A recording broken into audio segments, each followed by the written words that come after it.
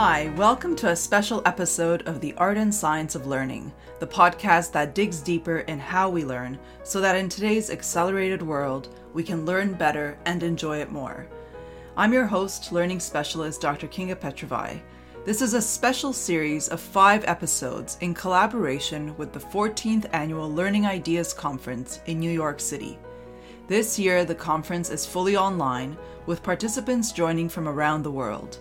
In each episode, I talk with several speakers from the Learning Ideas Conference to highlight the interesting work and ideas that they will be presenting at the conference, and also to find out what they are excited about in the future of learning.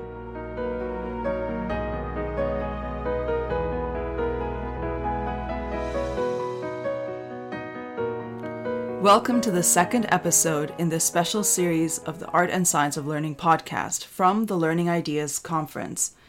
This is the second day of the conference, which is taking place on June 15th, 2021.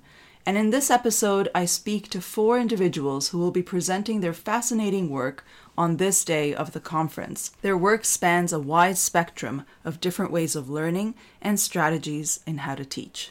My first guest is from New York City, and she is adjunct faculty of museum studies at Johns Hopkins University. And she will be talking about how technology can be used to bring together the wealth of educational resources that museums have around the world and bring them to a much wider audience. My second guest is from Rome, Italy, and she is a professor who has developed a program that teaches critical thinking skills through work-based learning activities, really important parts of the future of work. My third guest from Vienna, Austria, is going to discuss the program she has developed to help individuals and groups learn communication and also 21st century skills through a very interactive and interesting method that she will describe. My fourth guest is a professor from Berlin, Germany, and he teaches data science to business school students. And he will discuss the engaging and effective strategies that he uses to bring a complex topic and make it more approachable and engaging. All fascinating conversations that I hope you will join me for. And if you would like to be kept up to date on the episodes coming out each day, please do subscribe on Apple or Spotify. Now let's jump into the first conversation. Deborah House, adjunct faculty of Museum Studies program at Johns Hopkins University, and she is also the president of House Inc. in New York City. She is the keynote speaker for today, and her talk is titled Museums as Catalysts for Digital Learning. Thank you, Deborah, for being on the podcast. My pleasure. Before we delve into this topic, can you tell me a little bit about yourself? Thank you for asking. Well, I'm a museum professional. I've worked in various museums all across the country, mostly art museums, but also science museums and children's museums.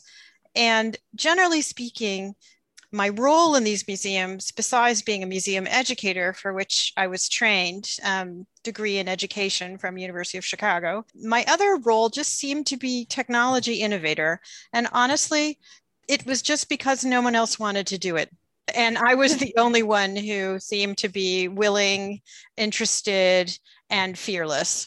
And I think that, to be telling you the truth, that's really what it takes. So just to give you an idea, when I was starting out on my museum education career, I was a public lecturer at the Art Institute of Chicago. And that collection, it's quite encyclopedic, is a beloved part of many Midwestern communities.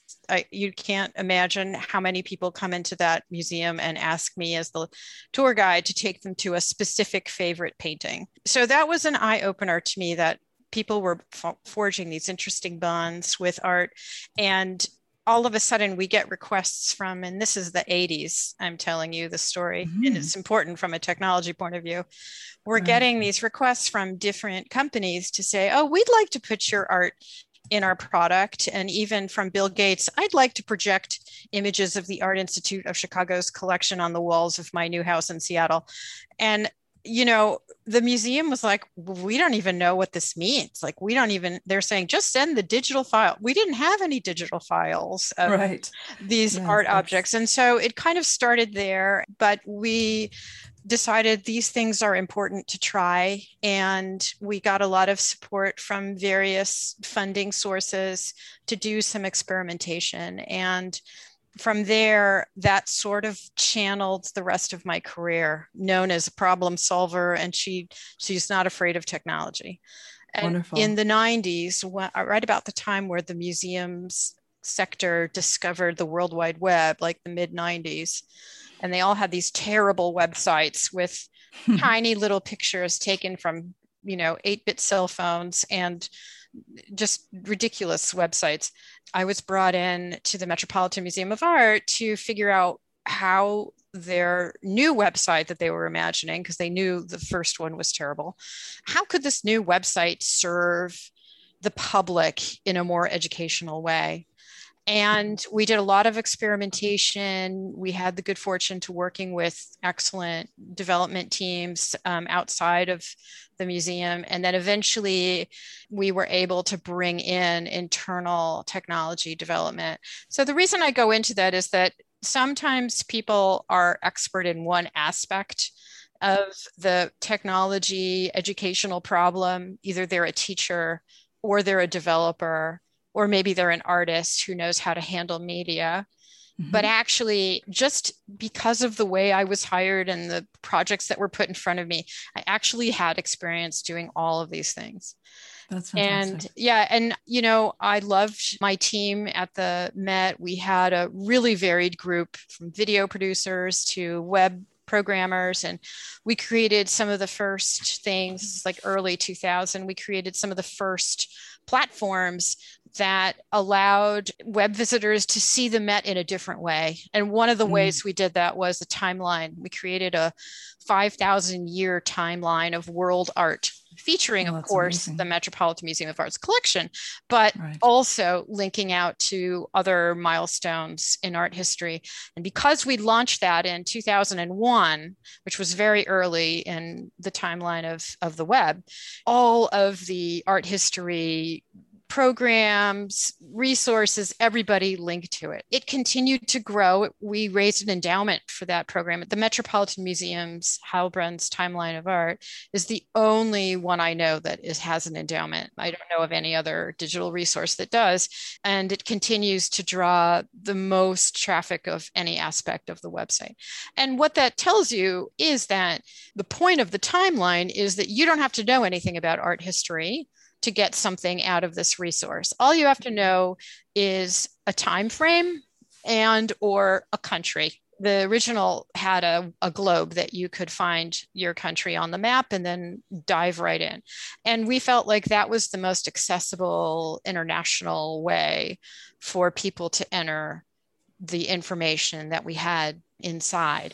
And, any museum, not just the Met, but there's a lot of information that you have to know in order to get to where you want to go, especially a museum as large as the Met, which is several football fields wide and long, but not on the timeline. The timeline, pick a date, pick a country, and you can go there. Those kinds of aha moments are really what drive me to continue innovate. That's amazing. And you've been there from the very beginning of museums started to incorporate technology as you were describing, which is an incredible thing. I mean, we talk about technology and education often. Of course, museums are educational institutions and people go there to learn. But the use of technology, often people don't think about the use of technology in museums, whereas as you described, there's incredible things that you can do with technology to make museums interesting and informative to a very wide spectrum of audiences. As you said, you could be an absolute expert in art and go to the Metropolitan, or you can be a complete beginner and start navigating that world from a different perspective so that it brings you in, which is absolutely amazing. I look forward to hearing more about what you're going to be talking about in your keynote. Your talk is called Museums as a Catalyst for Digital Learning. So what is the essence of the talk that you will be giving? Yeah, I'm not really going to take the time to walk people through my history. So it's good that you're asking me that. But the impulse is the same. In other words, how can we make museum learning and access to museum content more central to our thinking about educational reform? This is a really critical moment. The former mayor of Chicago, Rahm Emanuel, used to say, never waste a good crisis. And I feel Absolutely. like that's where we are right now. Of course, it's always been very common for schools to like go on a field trip and have that day at the museum. I wish it was even more often, more regular than it really is. Of course, with COVID, that completely came to a stop. It's a moment for us to rethink how we intersect with our educational work as a society.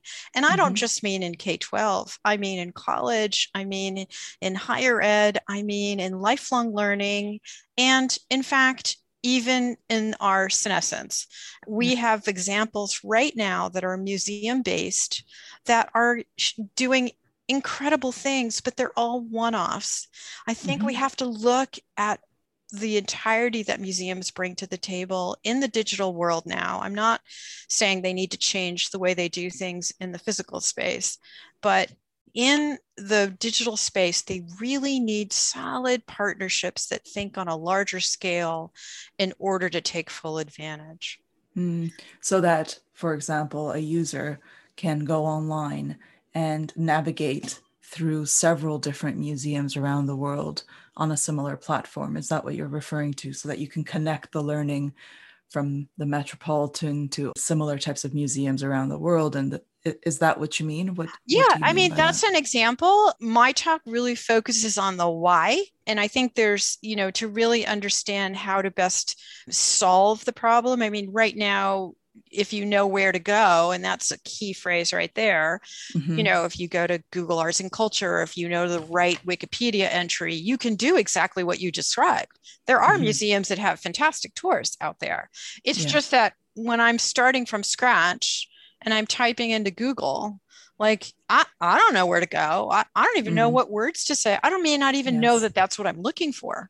Right. There's sort of a public awareness, maybe let's call it a portal issue that needs to be resolved. And, frankly, museums are working on the edges of that. Like, for example, there's a big movement to use Wikimedia and Wikipedia to bring the objects in different museum collections more into focus when people are already looking for something in that kind of an online encyclopedia, right? It's like a number 3, I want to say, maybe number 5 top search site for the entire internet. And it's in a zillion languages. That is something that really should be encouraged, having some help there in terms of making the connections and telling us which content is important. And, there often we get disconnected from people who really need this online information. In what way? How do you mean that we get disconnected? Well, okay, so here's an example. Museums are largely governed by scholars, and we just get interested in the information for the sake of the information. But, we would never think that in Tulsa, Oklahoma, there's a group of middle schoolers who are using databases all over the US to try to reconstruct a town, Greenwood, that was also known as Black Wall Street 100 years ago before it was burned down to the ground by white supremacists. Here's a group of local kids. They're going through a program where they're learning how to code, and digitally, they're reconstructing each of the businesses with their own website describing the businesses and everything else. Well, I just read about that in the paper. Museums should be knowing about how middle schools in this case are using constructivist learning technology or approaches rather. They're using constructivist learning approaches in ways that correspond with their learning how to code. So yes, they're learning how to code, but they're also learning how to use museum databases, and they're creating something that in and of itself has a very important value. That's really interesting. Sounds like an amazing project. You're going to be speaking about the why, and you've just described a little bit about the gaps that you see. Yeah. Can you speak more specifically about what gaps do you see in this museum space to connect it with learning much more clearly? Happy to. Even before COVID, museums were on a path of self-examination. And some of this has come out of conversation around decolonization. Even since I started in the museum field, there were raging battles over collections that may or may not have been acquired, let's just say legally, but in some cases, it's more ethically than legally. And whether they should either give back the objects or repatriate them, like there needs to be some resolution. And only in the last 5 years has this really taken, I think, a tremendous hold. And along with the movement for Black Lives Matter and a lot of internal hand-wringing around museums, which, I mean, let's be honest, the whole construct of a museum was based on a colonization mindset. Look at all this great stuff we collected in one place. And by the way, let me tell you the story as seen through the eyes of the colonizer. There isn't really a lot of multiple perspective in how these stories get told. Sure, there's a lot of exceptions, and I'm speaking mostly about, let's say, encyclopedic type museums that are covering large amounts of content. But you also, I just need to really enforce that there have been other museums like the National Museum of American Indian, in the Smithsonian, and other single cultural museums who do not fall under this rubric. But by and large, we are not terribly critical of the ways in which we display and choose to display objects that tell history from a lot of different points of view. And guess what? Schools are also going through this problem. Even the Department of Education at the federal level has issued just recently sort of alarming, well, I wouldn't say alarming, maybe more alarmist missives about how history needs to be more inclusive. We need to be including more stories of more different kinds of experiences, cultures. There isn't just one story to be told about, in this case, I'm just speaking about America, but you can apply it to wherever. And of course, technology you see as a vehicle that can really facilitate and make this easier and possible and make the connections. Exactly. But also, there's no other place that teachers can get this material. It takes forever to make textbooks. But museums have a lot of this material. And they have not just, a record with text, they have pictures, they've got videos, they've got archaeological information, they have x-rays, they have a lot of really rich media based content that could energize a lot of this kind of discussion and investigation at every academic level. Absolutely. What you're describing is definitely a huge collective collaboration and endeavor. What do you think are the first steps that should be taken, or the hurdles that need to be overcome in order to make this possible? Great question. I really feel like, and this is mostly the purpose of my talk, is that there's a coalition of the willing is required. We need to find the people who feel that educational reform, a social change agenda is really important, and we have to fight for it. And who are those who are willing to work together to figure this out? And I think it can be done. Museums really need some guidance in terms of platforms that they're not already familiar with. Like, they know how to make an online database, but they really don't know how schools work, what they need, the kinds of media that's helpful, what kind of support they need. It's a whole new world. Schools have also been transformed, not just by the last year, but, they want to be more inclusive. There's a huge educational deficit, and there's many people who don't get enough schooling. Can museums provide some of that? I think they can. Absolutely. Absolutely, they can. And the possibility of using the riches that museums have and bringing it to the learners through technology would be incredible, because so many people can't go to those big museums. They will never in their lives be able to go to those incredible museums around the world, or even in their own country. But technology can certainly bring it to every classroom. Are there any initiatives for people who are working in museums now and thinking, yes, I do want to do this, but of course not starting from scratch? Are there any initiatives people should be aware of? Yes, and I'll be reviewing a few of those. One thing I think might be familiar to your listeners are massive open online courses. There are a Yes. handful of museums who've been working both independently and with universities to produce some of the most interesting and visual appealing and, rich media online courses. And those of you who maybe taken one or two, I mean, they're not known for their extraordinary media production values, but the ones that museums create, especially I want to say the Museum of Modern Art, which is, I think, has 8, maybe 10, some even in Chinese courses right now on the Coursera platform. They really do an excellent job of creating great videos that feature wonderful behind the scenes of different aspects of the museum. They also create what they call meetups, and they'll have like an online lecture and invite their enrollees to attend. Sometimes the curators travel to different cities and they'll put a call out through the Coursera platform. Hey, if you're in Berlin next week, I'm going to be speaking at the Neue Museum, like come and see me. And they do show up. So it's really a different concept of how a museum lives in this hybrid digital real space and becomes a true source of learning for you for your whole life. Absolutely.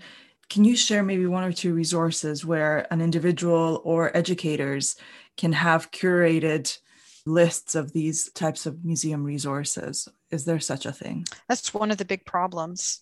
Right. That they're buried in places. Like as an expert in the museum sector, I know where to find them, but they're not at all obvious, really not.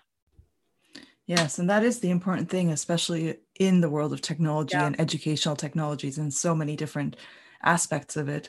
Having these curated lists are so essential because it's like digging through a haystack often to find the right thing. Really great analogy. I think the best one might be because I think your listeners will be able to find it easily is Google Arts and Culture. And that's a highly specific list. It is by no means representative, but it's a good start. Right. Well, that's good. That is really good. Well, there's a lot of exciting work ahead, and I'm sure it's happening in many, many different places around the world in museums, exactly as you're doing a lot of interesting work in this field. And what aspect of this topic that you're going to be discussing, what do you find most interesting? Well, I'm a change maker. And one of the reasons I left the museum field and started my own company is that I realized how exhausting it was to have somebody who constantly wants to make change within your staff. Yes, organizational change is definitely very hard. And I'm sure that you must have experienced that firsthand. Well, and also the museums, it's not easy to change a museum. Right. 90% of their budget is about keeping a physical space open and operative. So when your change is asking them to spend more money on things that don't involve bricks and mortar or objects, it's very difficult to sell. But the company I founded is actually serving almost exclusively museums and universities, but also not so crazy about changing. Between those two client bases, along with my team, we work really closely with educators, and sometimes it's coaching, sometimes it's project management, sometimes it's grant writing, sometimes it's production. We make stuff for them, but of services that they just can't do on their own, and they don't have the resources at hand to make them happen. Right. Not a lot of educators have the experiences I've had by hands-on practice. And so they need somebody like me to really walk them through how to do it. And eventually they do it on their own. And, as an educator, I find that incredibly rewarding. What is one of the most interesting or exciting projects that you did? Well, we just got an award for a really great project. Congratulations. And we're really very, very happy with it. The URL is Muslims, MUSLIMS Brooklyn History, BROOKLYN History. I'll put that in the show notes. Yeah. And it was a project that came to us through the Brooklyn Historical Society. Now that museum has been merged with the Brooklyn Library, and it's called the Center for Brooklyn History.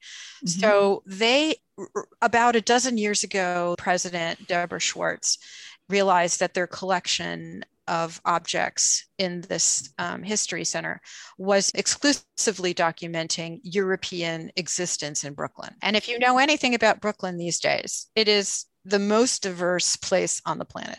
Hundreds of languages, people from all over the world. And what was the value of a quote unquote Brooklyn History Center if it didn't also reflect the people who are living there now, and not just 400 years ago? So they quickly set on a task of creating oral histories of representing the communities that were present and vibrant in Brooklyn today. And one of those communities was the Muslim community. And along with that effort, the Department of Education in New York City, you know, it's the largest school system in the country. They said, hey, guess what? 10% of our teaching and student population are Muslim. They identify as Muslim, and we have nothing for them. We have nothing about the history of Muslims in Brooklyn. We have nothing about the immigration. We have nothing about life as a Muslim. We have nothing. So is there anything you could do for us? And so they, of course, immediately thought of I think there are 50 oral histories that they'd been collecting, but they realized that these 2.5-hour long conversations that were really meant to be A-level historical documentation, they don't really translate well to a 45-minute class.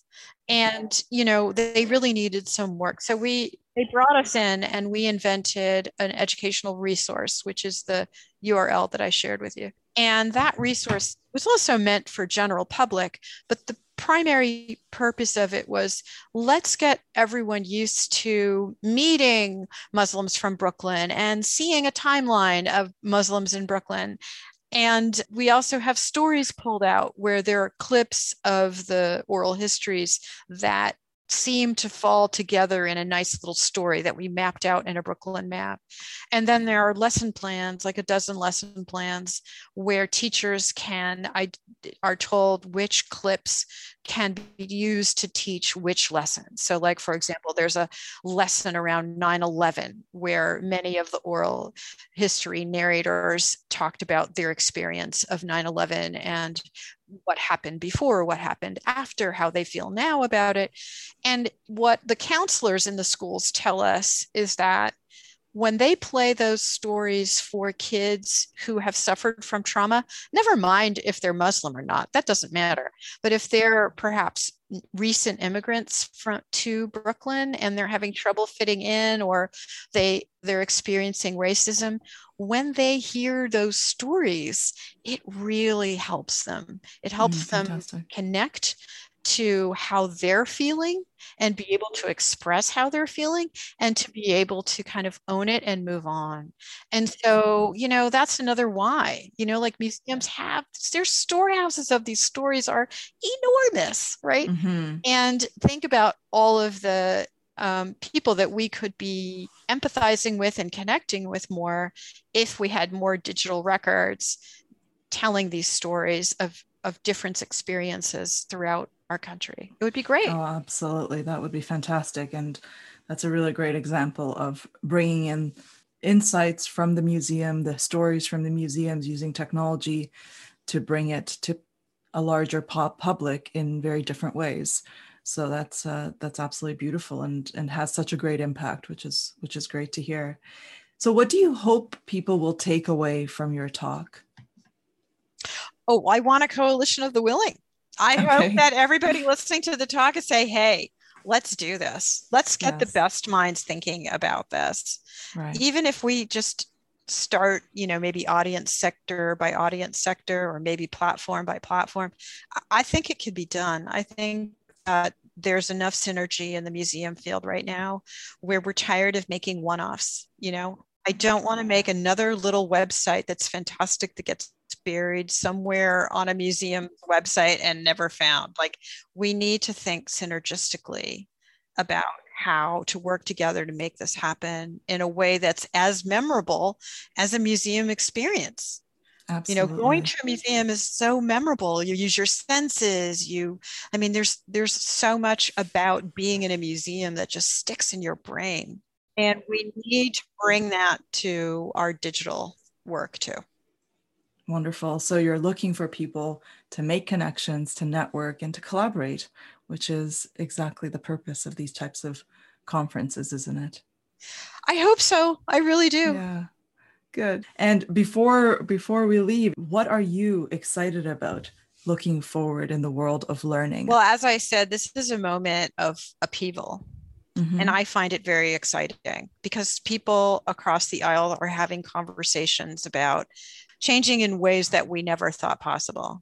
I really do think that the strife that we've had lately over our social justice initiatives is really going to produce positive change. And I think it's going to ripple into a lot of different aspects of how we work with each other and the world that we actually want to build for all of us.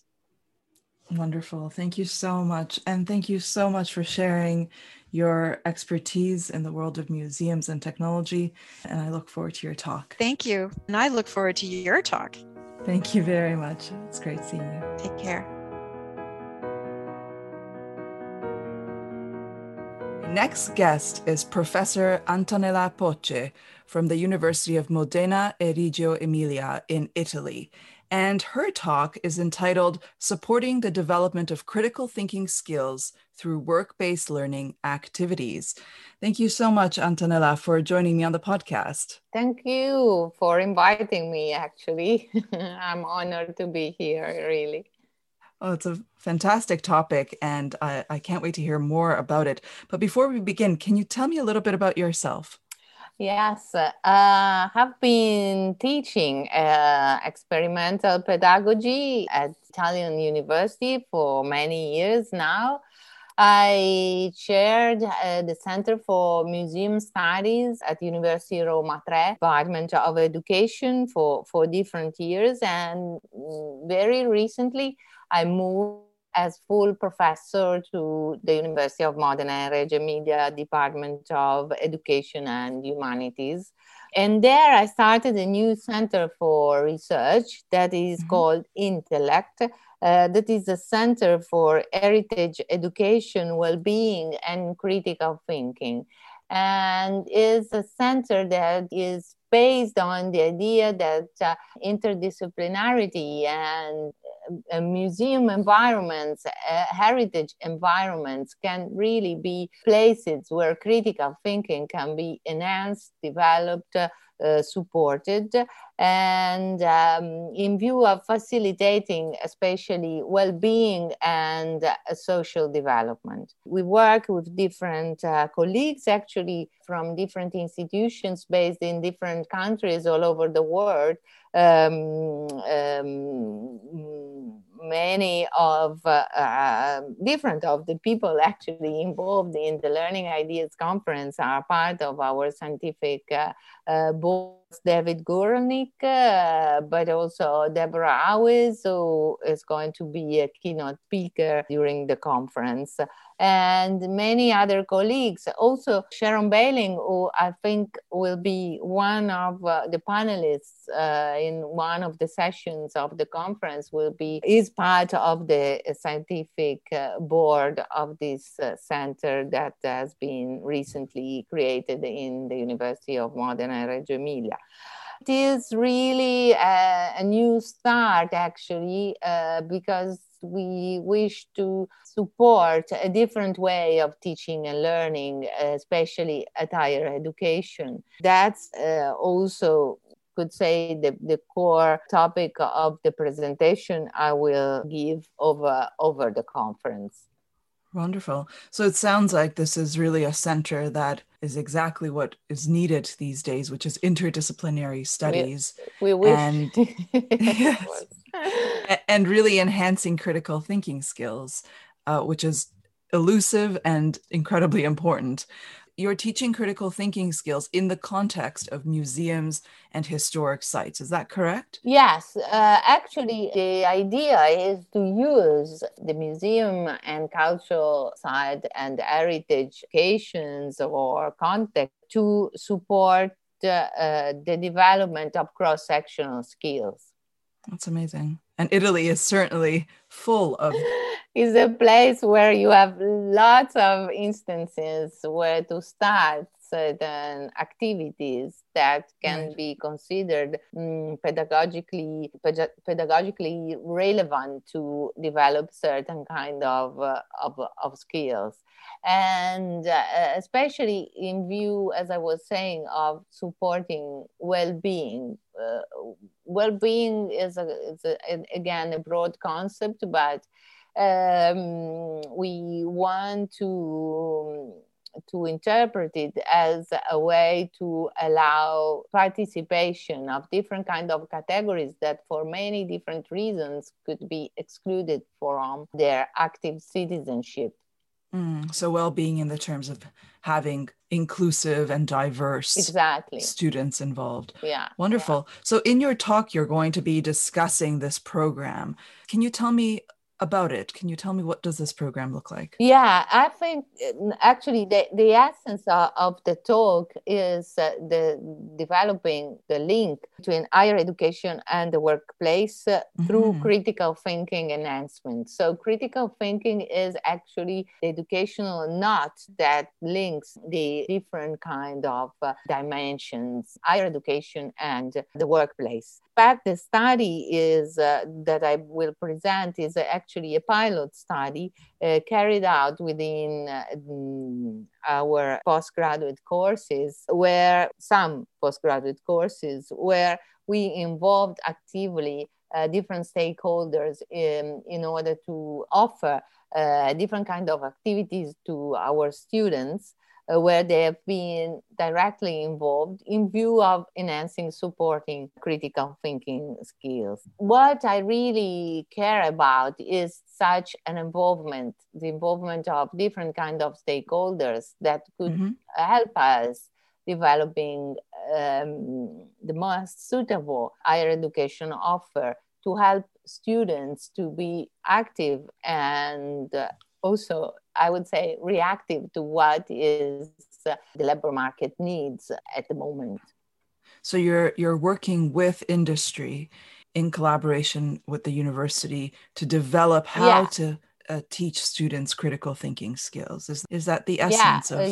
These are different kind of companies that, of course, are interested in what is our field, so education. Yes. But the idea is to involve them as cooperating teaching staff in a way, because we plan the activities together and they work with the students autonomously. Actually, there's of course a design, there's a plan, there's a project, and they work on that together with us, and they actually. And in the pilot study I will present, we analyzed the way these kind of activities were carried out, how the students reacted, and actually we measured also through a specific evaluation tools, the levels, critical thinking levels that were enhanced during these kind of activities. That's fantastic. From the student perspective, what does this learning look like? You said that they are working with an industry partner on a specific project that enhances their critical thinking. Yeah. What does this look like from the students' I couldn't you call these stakeholders industry. You know, there are some companies, some are come from specific companies, but some come from environments where these students, once they graduate, of course, will be employed. So I would call them employers, or anyway, cultural institutions representatives that work on this kind of issues. Potential employers for our students. Actually, the what I consider very interesting in relation to this study is having had the possibility to make students reflect on the quality of course the teaching and learning offered, had the possibility to experience, but also to reflect on their own critical thinking skills. So we had the possibility to work with them and to assess their critical thinking skills through the analysis of their products, of what they produce during the courses, the modules. Yes. But we had also the possibility to develop a different tool that allowed them to self-assess their and to reflect, I would say, on their own critical thinking skills and on how these critical thinking skills developed over the time of the lecturing. Right. And that is such an important aspect, isn't it? To be able to reflect on your own Yes. learning. So we could also, in a way, compare these two dimensions. The one where we were those assessing their critical thinking skills, and the one where they themselves reflected on their learning path. Interesting. And was it quite similar, or was there? No, it's completely different. Okay. All right. Yeah. It's completely different. But you have to attend my talk to find out more. Absolutely. Find out more. What would you like to have people take away from your talk? Yeah, I would like people to understand the relevance of evidence-based research. And so in this case, the use of data, the use of information that we collected from the experience. And the other main idea is that they could, hopefully, they could understand the importance of critical thinking skills development, which is at the core of my research, but of the objectives that we all should keep in mind as educators. And also the fact that when you work in teaching and learning, especially in higher education, but whatever level of instruction you work in, also in training, you need to design your activities as if they were research projects, actual research projects. So the design, the project of your teaching and learning activities should be really well thought in advance, organized in different phases, having the possibility to readjust the situation to the actual needs that can come out over the time of your project, of your teaching and learning session module. Absolutely. That's really important, definitely. Well, it's a very important topic, and I look forward to learning more about it. But before we end, more broadly, what is it that excites you about the field of learning right now? What do you find that's interesting? Yeah, I think that from the pandemic, especially, we learned a lot, and especially the need a very effective extension of our spaces, actually. Also, metaphorically, is possible through technology. And we cannot miss the opportunity of working critically with technology anyway. Yes. So, absolutely. Of course, it cannot be only technology. It cannot be only, distance learning or just technology being here without, with such barriers. But, and of course, it's good to meet in person, to exchange ideas, to have a coffee together. Definitely. But at the same time, there's a huge possibility there. Maybe without this pandemic, which is a very dramatic event, we wouldn't have thought about anyway. It gives us the push that we needed. Yes. To try. Yes. In a way, it shed light on an issue that was not taken in maybe in the right consideration, because we thought, okay, we could do that other thing, but there wasn't, as you said, the right push. So let's not miss the opportunity we have. Yes. to use technology better and to enhance the learning process. Yeah, and to think how to use it in a way that could learning, development, growth. Without technology, we wouldn't have the possibility to be here, me and you having this conversation. You're based in Canada and I'm based in Italy. In a few minutes, I will have another meeting with other colleagues from all over the world. So 1 hour later, I will be in Modena with other colleagues. So, it's something that it wasn't even considered possible just 2 years ago. Exactly. It's a fantastic opportunity. Absolutely. Yeah. Well, thank you so much. Thanks. Your talk is really looking forward to it. And thank you for sharing some insights. Thank you. Really. See you soon.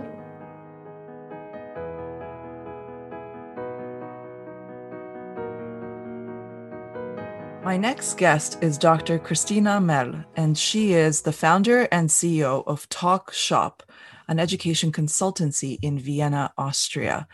And she will be giving a talk titled Lab 21, a space for learning, sharing, and innovating. Thank you very much, Christina, for joining me. Thank you so much for having me. Before we jump into what your company does and the specific methods you're going to be discussing, can you please tell me a little bit about yourself? Yeah, I grew up in an entrepreneurial household in southern Austria in the countryside, close to the Italian and Slovenian border. So I spent my childhood in nature. But my parents also used to take me to museums and galleries and art spaces. So I was used to thinking out of the box and dreaming big already as a child. Oh, wonderful. And also my passion for facilitating other people was there early. And when I was in primary school, I founded a learning group to support weaker pupils. And we used That's wonderful. sketchbooks and we're writing plays for puppet theater and performing. I was typing my first science fiction novel on my father's typewriter when I was 10. So it was a fantastic childhood and very creative. So I grew up in a very creative environment. And then later on, I went to Vienna and studied translation science and collaborative learning design in Vienna and Amsterdam. And then later on, I founded my own company, and I'm based in Vienna now, and I work as a journalist, a learning designer, and a trainer. What I do is I work a lot with artists, and I have developed this 2CG methodology and Lab 21 over the years. 2CG actually stands for Content and Context Specific Generic Competency Coaching. And by this, I mean 21st century skills. So nowadays we talk about 21st century skills or future skills. And I particularly refer to communication and language skills, creativity and imagination, collaborative team skills, empathy, critical thinking skills. And this methodology is applied in Lab 21.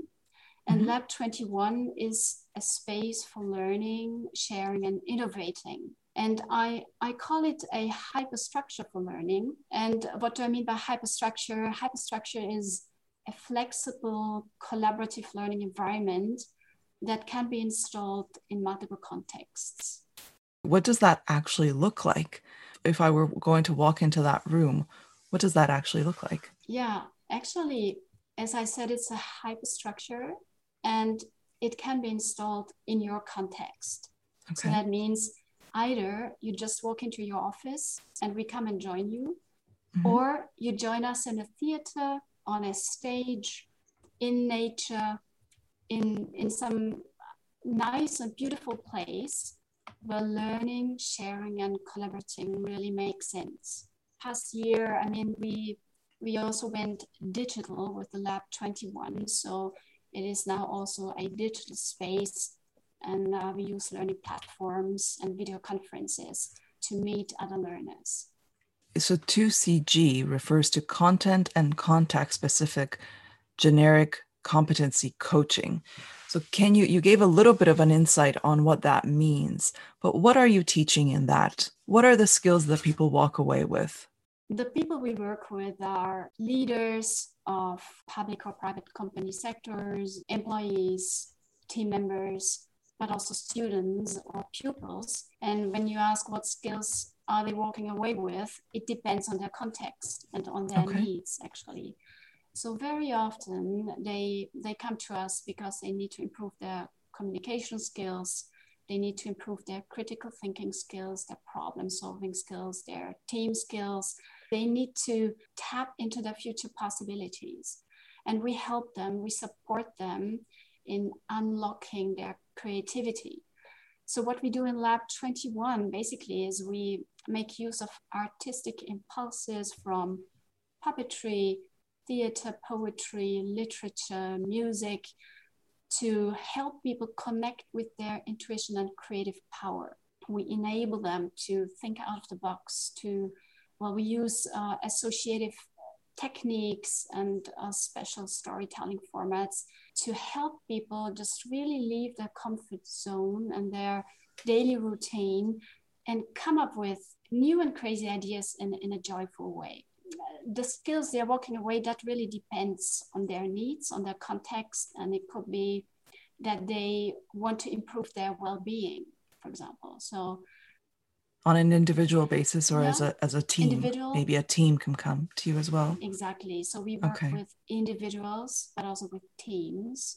And what is very, very unique about Lab 21 is that people can connect across organizational cultures, across hierarchies, across disciplines. It's a multilingual space also, and people from different backgrounds, they meet and they share and collaborate and come up with new ideas together. So it's actually a peer learning space that is grounded in the principles of communities of practice.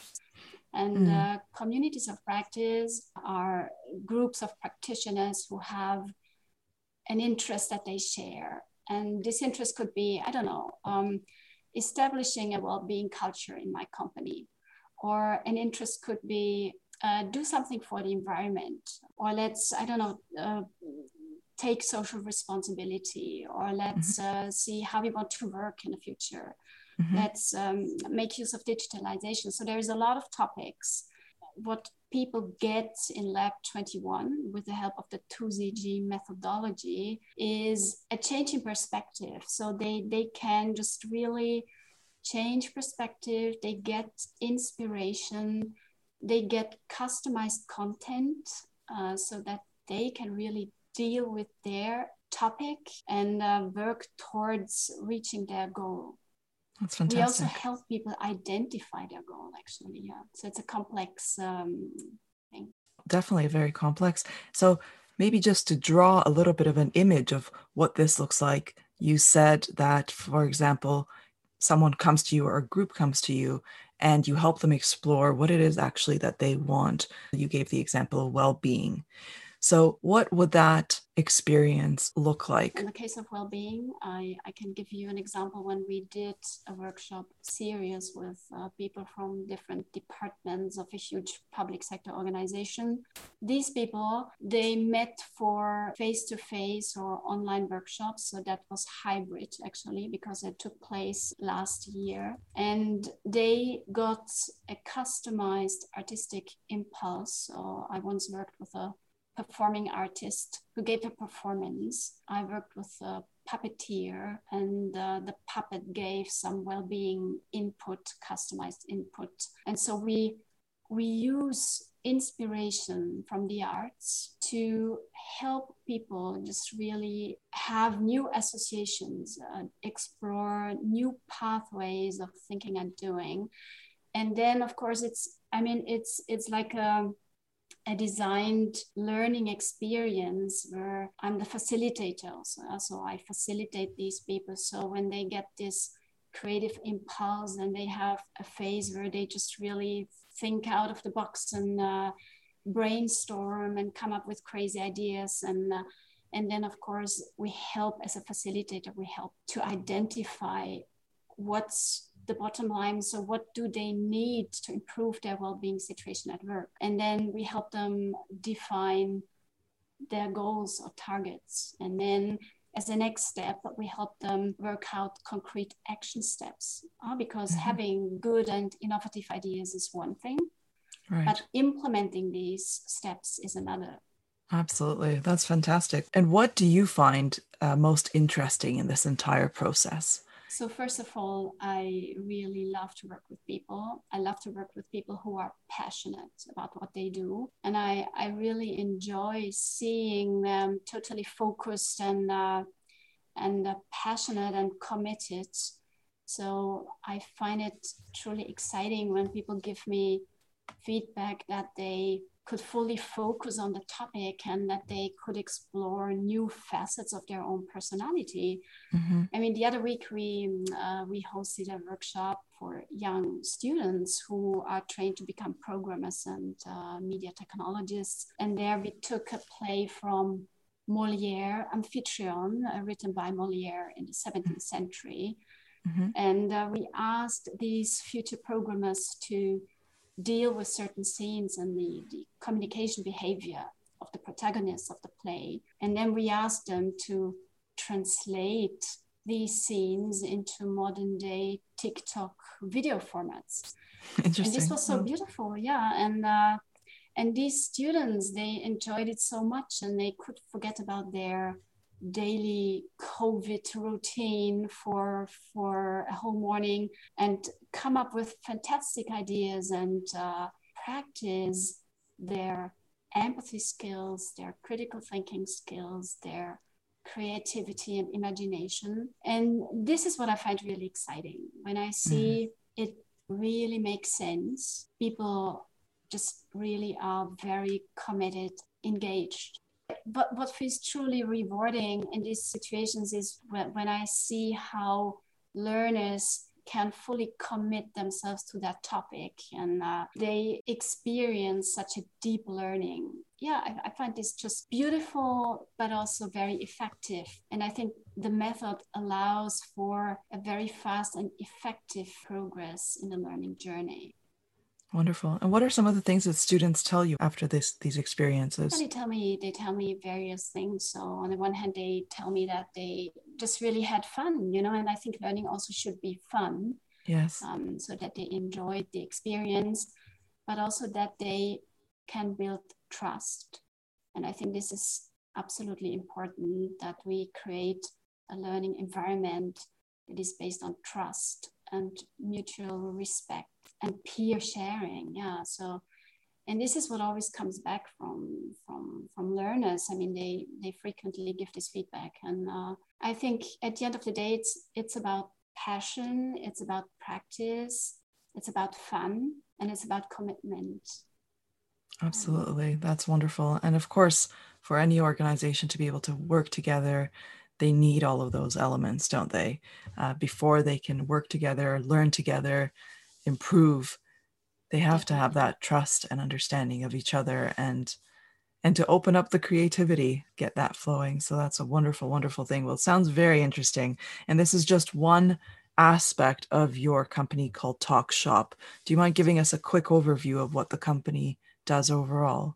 Yeah, so we are specialized in creating collaborative learning experiences. This is the parts where we work with artists, but then we also provide communications training, people who want to improve their second language skills or presentation skills and communication behavior. And we facilitate communities of practice, peer groups who share an interest and who want to drive change in their organization or across hierarchical levels.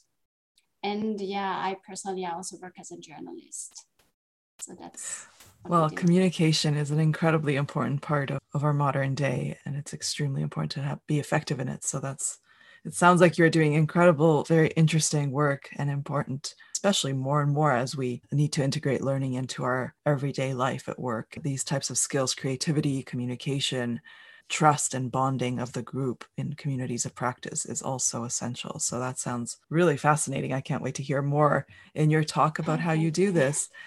But more broadly, in education, in the learning space, looking forward, what is it that excites you? Yeah, when I look into what's hopefully coming, what excites me, I really hope that leaders and politicians, that they realize that we really need to provide a human vision for education. So I think it's the human skills that excite me. While we were really so focused on training rational approaches and purely analytical methods in the past decades, I think now we have reached a point in time where we should focus again more on the humanities, on our human way of being. And what I personally think is that rational methods, they definitely are important, but they have the limits when it comes to inspiring change. And I think we can only change the world and make the world a better place, save the environment, when we are ready to change our behavior. Artistic impulses are a great way to inspire change and a change in behavior. Yeah, this is what I'm actually looking forward to, so that organizations and governments realize that they need to put more focus onto the human aspect of learning. Yes, absolutely. A very, very important thing. I mean, we have all the tools, but an incredibly important part is to understand our human aspect. And you're doing incredibly interesting work in that space. So thank you so much for sharing it and giving a little bit of an insight into the unique methods that you're using. Thank you very much, Christina. It was wonderful to meet you. Thank you. It was a pleasure. And thank you for the opportunity to talk about my company. Thank you.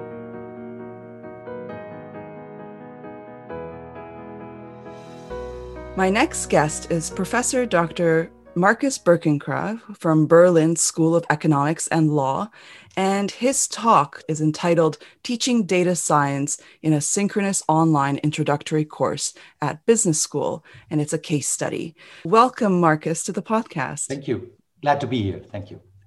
Thank you. Can you tell me a little bit about yourself? Yeah, currently, as you said, I'm a professor at the Berlin School of Economics and Law in Berlin, Germany. That's one of the largest business schools in Germany. Mm-hmm. And I'm a professor of business informatics, which is a mix between computer science and business administration, more or less. Mm-hmm. And I've also directed e-learning for the school for many years, since I came on board.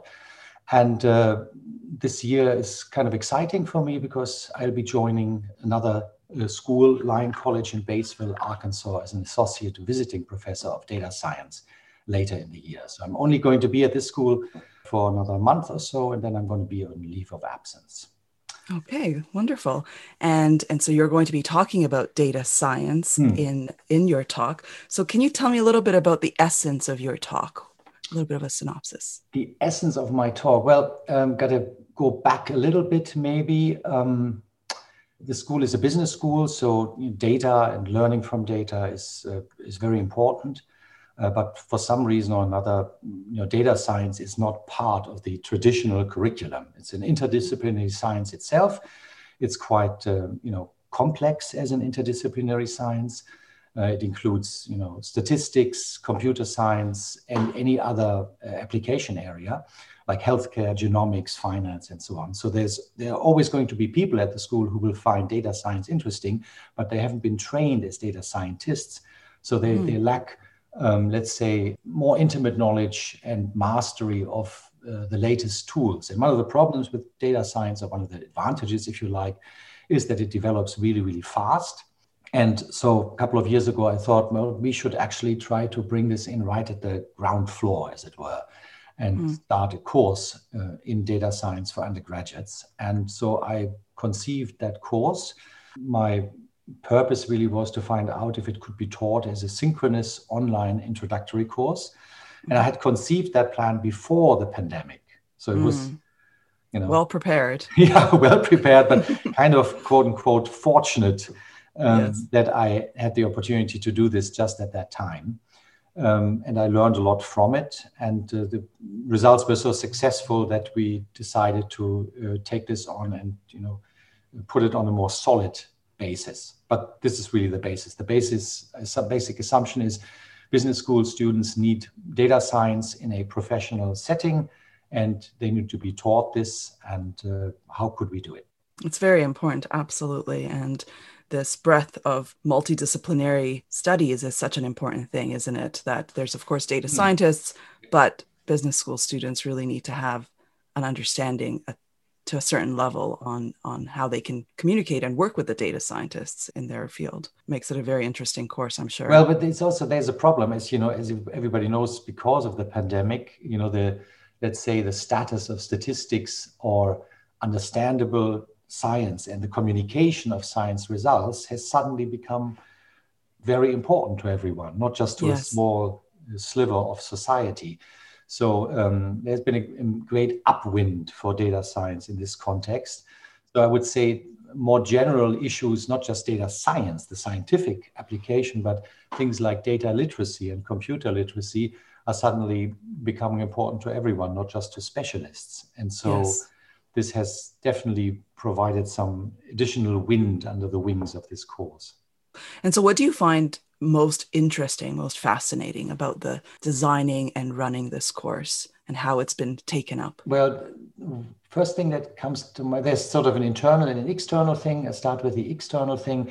The course was initially offered in the program of extracurricular studies, as it's called at our school, which really means that it's open to students from all disciplines and all programs.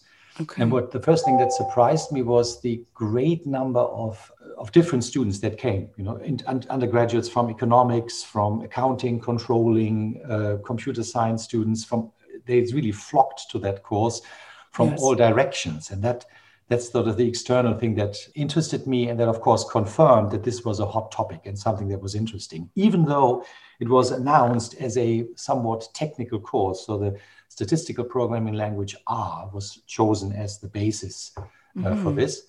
And that's the external thing. And the internal thing that interested me most was, I'm a bit of a sort of a tool guy. So I like, it is sort of appropriate for people who do computer science. I like tools. Yes. And I like the latest tools, and I like to bring a lot of tools into class. And so I conceived this course to be kind of a tool bonanza. And I was not clear, I wasn't sure that the students would actually take that well, but they did. There's a very long list. I'm going to talk about that in my talk, long list of tools. I think there's like probably 15 or so different tools that we use. And this is besides the online learning technology. The whole thing took place in a webinar setting, like we are in Zoom now. We use Big Blue Button.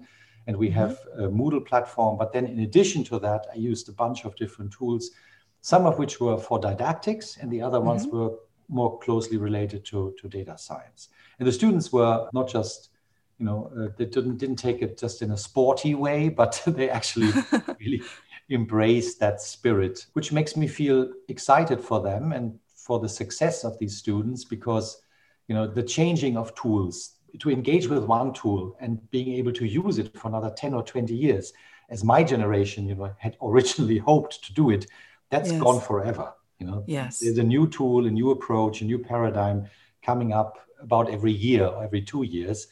So time moves very differently in this field.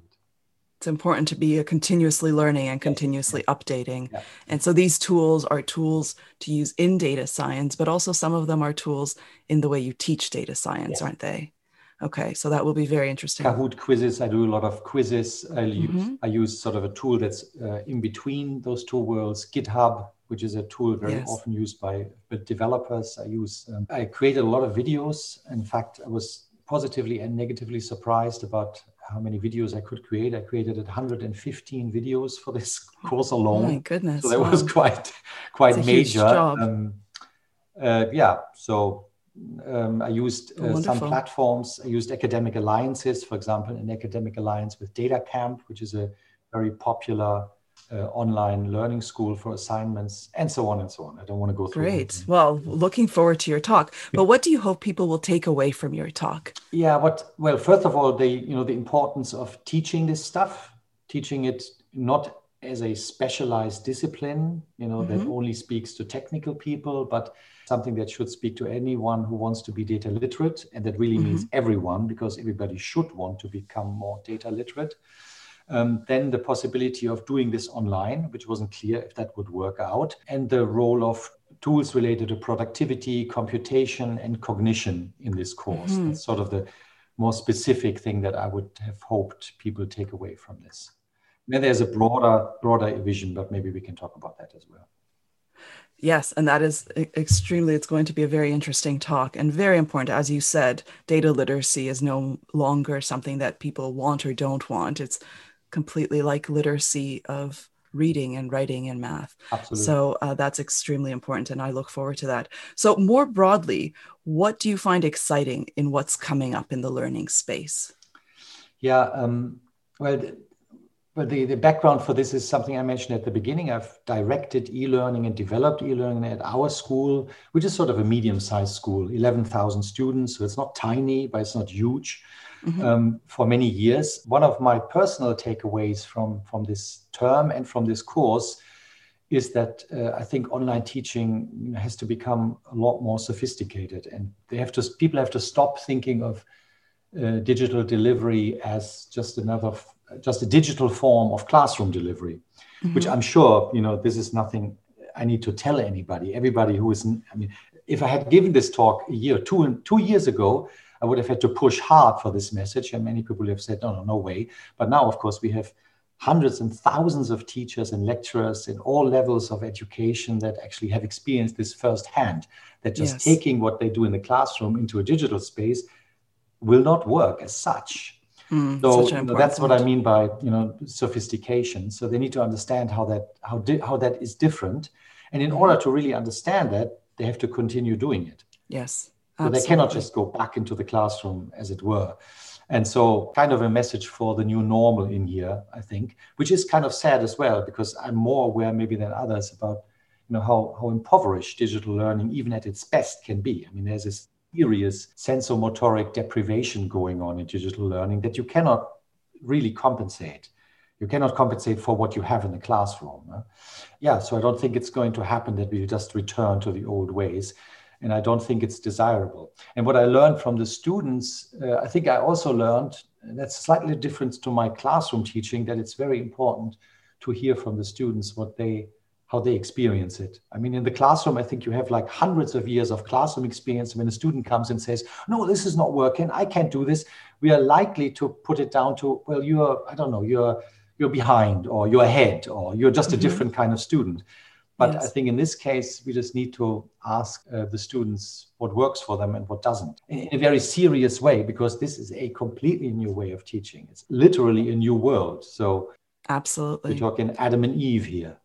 Yes, absolutely. And that is such a critical thing in the in-person classroom as well, except as you said, we're much more used to gauging the way people look and the way people react and asking questions. Yes. But it is extremely important to always ask and find out. And you're asking in different ways, aren't you? You said you use Kahoot as one way of probably finding out which is a multiple choice answers, that you create the question and the students send in multiple choice answers. But how are some of the unique ways that you try to gauge how students are reacting in your class, how they feel about it? Well, I do. I over feedback. Okay. I think in a normal session, which unfortunately at our school goes on for too long, but let's say a normal session of 45 minutes or so, I will probably create 5 surveys on the fly. Okay. So a question comes up, and instead of just asking, and in the classroom, I would look around, and the people in the first row would lift their heads and nod, and I would take that as a yes or a no. In this case, I create in this tool, in this webinar, I create a poll and I ask a question, and there is going to be a lot more participation. So I create on-the-fly polls.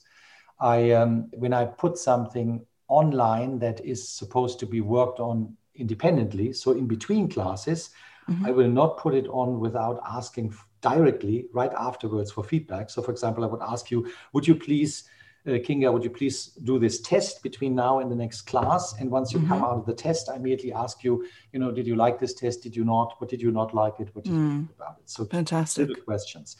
Now that's why I'm saying it's overkill feedback. But I found that at least for the first iteration, it's really, really important to do that.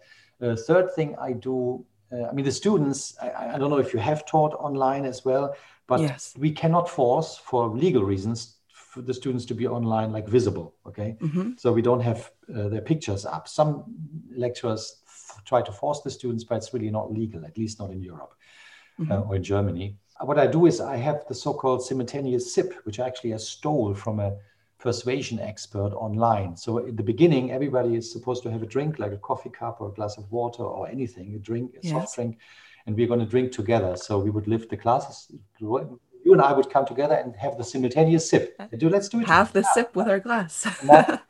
That's fantastic. And you have to do it at the same moment. So basically, everybody in class, even though we're not together, does the same thing at the very beginning. And I found this to be magical. When I don't do it, the students will say, hey, we can't start. We haven't done our simultaneous sip yet. How fascinating. I haven't heard this before, but it really you feel that it creates a moment of unity. Yes.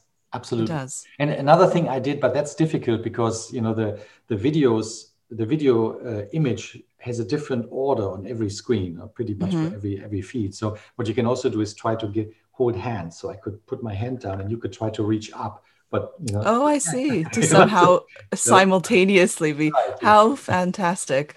Those are very unique. Yeah. So you see that somehow you need to bring the body into it, Yes. And then so the students will be there on chat. They will very few students dare to do audio until the class is already quite progressed, quite a lot progressed. And so they mostly will be in chat. And that I found probably the greatest challenge. But as I said, I've known this from online teaching from before. The general level of participation online is a lot higher than in the classroom. Classroom, you have these levels of students to the very back rows where the people who don't want to be disturbed. And so if you have continuous participation of 10 to 15% of the students, you're lucky in the classroom. Right. Now, in an online classroom, I would say it's 50 to 60% continuously participating. So it's just reversed. Huh? It's what people know. It's called the flipped classroom. And the flipped classroom experience really travels nicely to the digital classroom. That's really interesting. Fantastic. Because you do have some anonymity when you participate in, for example, a survey, or rather than having everyone put up their hands or ask a question, they can ask a question online, and creates, in some ways, if it's well designed, much more comfort for students to reach out. And in a class where they're learning data science, but they're not data scientists, so already the subject itself might be causing a lot of discomfort and maybe a little bit of alienation. This is such a great way to get them involved. And I love that. Have a sip together and hold hands virtually. That's really, really lovely. It's actually important what you said just now about the anonymity. I hadn't thought of that, but maybe because it's digital, the anonymity is less important than in the classroom.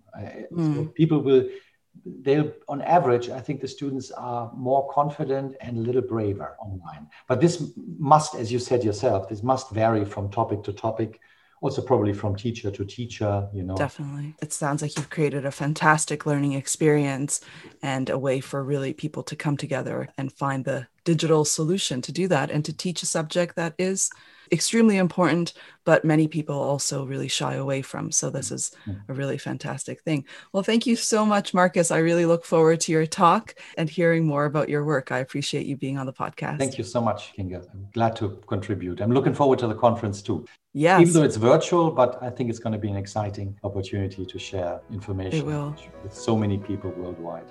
Absolutely. It's fantastic. Thank you.